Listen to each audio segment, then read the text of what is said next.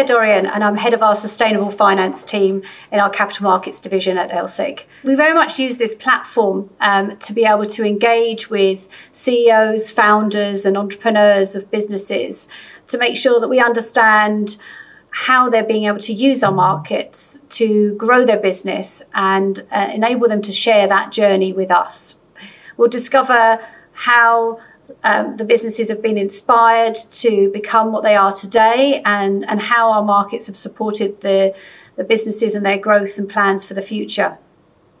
I'm therefore delighted to introduce Michael Laurier, the CEO of Symphony Environmental, a business that he co-founded back in 1995. He's brought to AIM in 2001, and today they're very much a leading developer of technology to make ordinary plastic much more sustainable and biodegradable.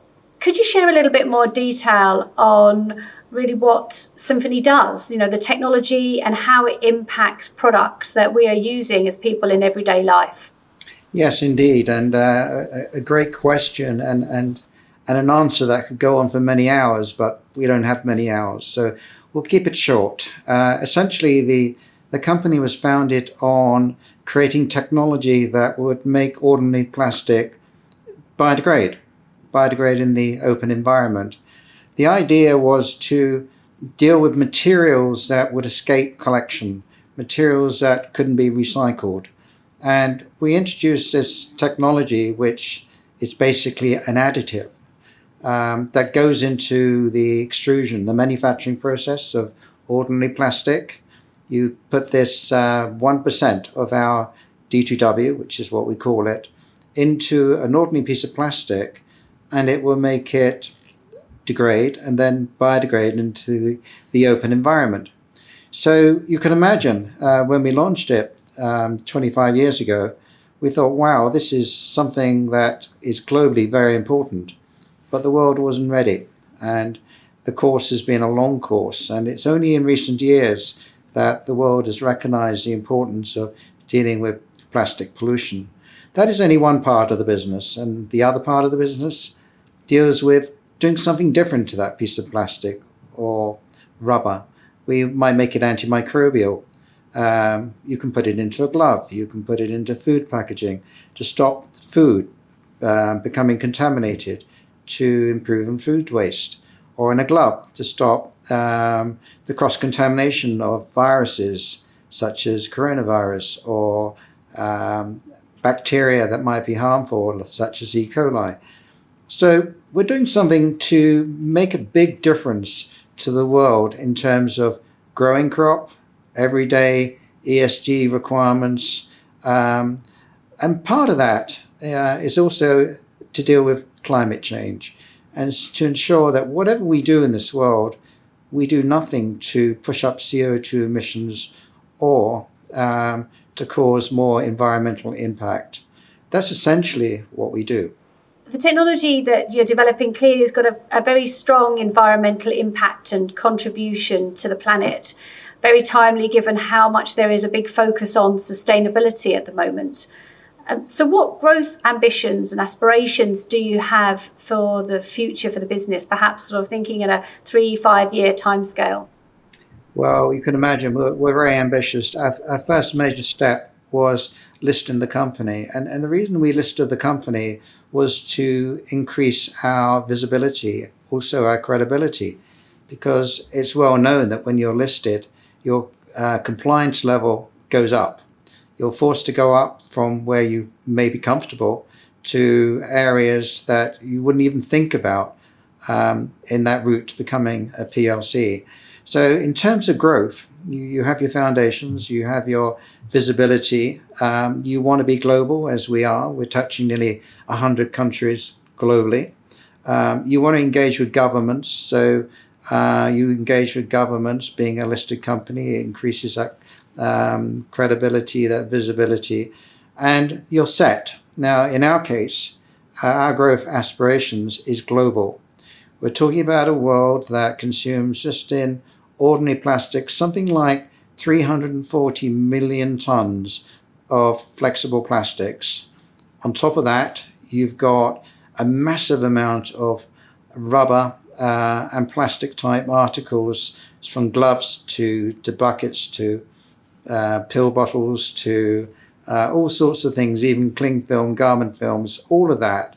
And so you can imagine we're in a market that can only be described as being in the billions, because everybody on this planet will be using some form of plastic or rubber product in some way. It could be a drinking straw, it could be a toothpick, it could be, today, a toothbrush. It could be any of those. So you can imagine our aspirations are enormous, and we are looking at growth. We believe that will be many, many times where we are today. We put, over the course of the last 20, 25 years, a huge amount of investment in the development of our technologies, our R&D, our marketing, our communications, and that's an ongoing process. And being part of the LSE on the AIM market, it gives us that visibility. It allows us to interact with investors. It allows us to keep them properly informed all the time of what we're doing. And we're getting a lot of visibility having that role, as well as, of course, essential capital. Capital is important when you're taking on a market size, a global market, the size that we've just taken on. That form of visibility, that access to capital is critical. And it's great to hear how much innovation is happening within the business at the moment. And you've recently signed a deal in the US to make sure that you can supply your plastic technology, and taking the business from what is very much a largely flexible plastic business to rigid products. What does this mean now for the business and the capabilities that you can develop? I think this is the start of a major, major step forward. It's been ongoing, like with a lot of our projects. We've quoted that we're on more than 100 different types of projects and doing vitamin bottles, which is a semi-rigid. You're moving away from, I think, flexible, and you're enhancing it by bringing rigids in. And that opens up a global market. Now, we announced the move into this particular area about a week ago, but through our communications through the LSE, the global effect was incredibly good. We're getting people from all over the world saying, we need to use this technology. Can you assist us? Can you give us some of your data? And when I mean global, our people in Korea, they're very involved in following our communications, and they want to copy it. They want to copy it on the basis they know that it's credible, they know that the research has gone in, and they know our communications are accurate. So yes, as I said, we have a massive flexible plastic market, but we have an even greater rigid market. So moving into vitamin bottles, as we just announced, is another major step forward. I'd love to ask you a little bit more, Michael, about life as a public company, and what your drivers were for Symphony in becoming public, and what are some of the benefits that you have seen as well by being a listed company? A great question, because my story goes back more than 25 years, and I've always wanted, being a family business, my family business started in 1920, a private business in burlap and cotton. And we moved into plastics in the 1990s. And as Symphony was formed in 1995, it was very, very clear that the technologies that we had needed to be shared with the masses. And the only way to do that was to, share our paper with people that wanted to be part of it. But behind that, we created a distribution model. How do you get around the world? How do you speak the same languages? How do you have the same culture? So around the world, we set up distributors because we needed local people that understood the business. Many of those distributors became shareholders, or they were given share options. In that way, we were aligning our interests. The more they sold, the better they would help the value of the company. So it was all part of a stepping stone where you don't create wealth, you don't create success by yourself. You've got to be with other people. You have to have the support. And the support that we got through the global network that we have, which is based on the LSE position of being now a green economy mark, elevates the company to help us move towards our objective. Our objective, as I said earlier, is to have our product properly used in all those great countries that we're supplying, and we touched nearly 100. Now, the IPO was not easy. It was far from easy, because the time we IPO'd this, we had 9/11. And our advisors at the time were saying, can't be done. Nobody was raising money at that time. But, we had the right technology. We knew that the 9/11 was not a long-term issue. We stayed focused. We had very, very strong connections. And we were one of the very few during that period of time that actually got away a successful IPO, 9/11. It was quite an amazing year for the world. It was a pivotal year for us. When we finally became public, we raised our first amount of capital. And we also found that that process of raising capital would continue as the global challenges continued to face us, which required more people, more investment, more capital. And we never stopped investing in our technology or in our people. It's our people that we invest in. And those people are concerned with the globe. They're concerned with environmental protection. They're concerned with protecting food. They're concerned with food waste, all of that. So we tick all the right boxes, and we've got a growing amount of people coming into the Symphony Technologies, either supporting us, being shareholders with us, or simply passing the message.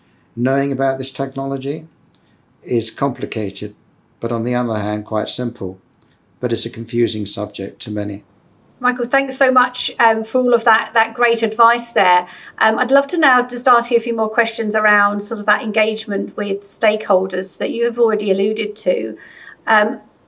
Symphony is really sort of operating at the heart of driving solutions to some big environmental problems, like that global need to reduce our reliance on plastic. Considering that increased focus that we're really seeing sort of in the public markets on ESG compared to the days when you first brought the company to market, what impact do you think that this has had on the company and your engagement with stakeholders and how you communicate in that strategy?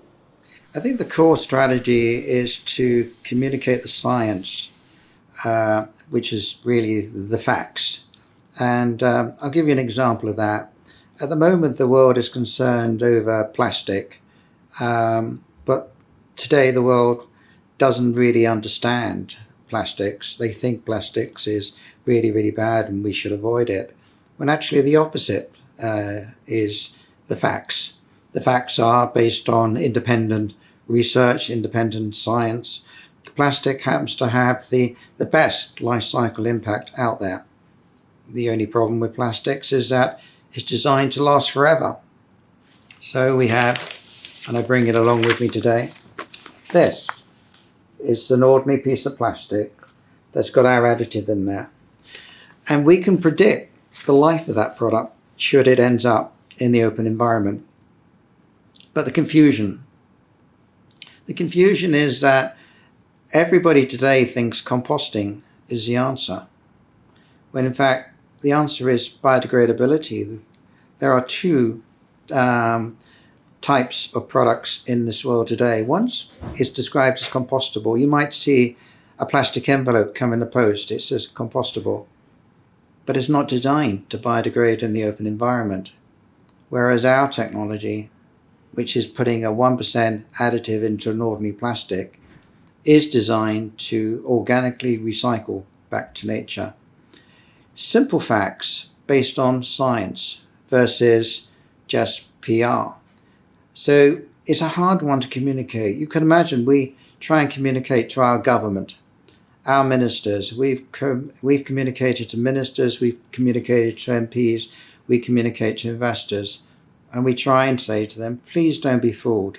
The facts are that plastic today, single-use plastics, as well as multi-use plastics, are the best in terms of environmental products to use. The only issue you have is if that product ends up in the open environment, when will it degrade and when will it biodegrade? This technology that we have today, founded more than 40 years ago and heavily researched and heavily invested into by us, we now know the answers. We know that we can ensure the product can be collected, recycled, reused, but we also know as an insurance policy it will degrade without leaving any microplastics and biodegrade into the open environment. How do you get that message over if you're not a credible PLC with the Green Economy mark? And the Green Economy mark, of course, is work in progress. It's quite new. Not many people have heard of it.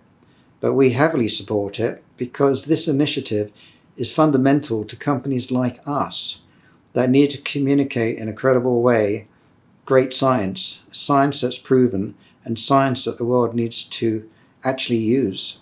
Thanks so much for sharing those insights. You talked already about the Green Economy mark, which we're really proud that we've created at the Stock Exchange and recognises businesses that are deriving 50% or more of their revenues from green environmental products and services. What benefits do you think that you've seen for Symphony Environmental from the perspective of receiving the Green Economy mark and your interactions with investors and your shareholder base? Well, it's very, very early days to see the impact. And the reasoning behind that is we've just suffered 2 years of COVID restrictions. And getting in front of people in that 2 years was something that was impossible. And even getting in front of them, it was very, very limited. But we can see, even during those hard times, that globally, some very, very serious investors and governments looked at what we had and they noticed it. You know, it had a very, very big tick. And I think they want to know an awful lot more. And I think the work that the LSE is doing in this sector is crucial and very important. But important that the people that are honoured as we are to be awarded such a mark, they keep going with it. They use that mark. They clearly need to get their products out globally. And I think the two go together quite well. And in our case, we're very optimistic on where we're going to go being part of the LSE Green mark. So it's an important part of the ESG commitments that we've got. It's part of our communications. It adds credibility to it. And keeping in mind, we don't think we're going to be a tiny company for that long. We can see enormous growth, and being part of the LSE and being part of the Green Mark is all a very, very important part of what we're doing. Part of our communications, part of our sharing, part of being visible. Michael, it's really great to hear all of the optimism that you have about the business and the future prospects. And that optimism we share at the Stock Exchange as well about the future growth of the green economy. Thank you so much for sharing your experience today about the business. And we've learned a lot more about the technology and your insights into what it's like as life as a public company, and also that important topic around stakeholder engagement and the importance of communicating with the market around your strategy and future growth plans. So thank you very much for your time, and please do engage with looking at the Be Inspired series that we have available on the London Stock Exchange website on our Issuer Services platform. There's a lot more content like this available there for you to listen and learn. Thank you.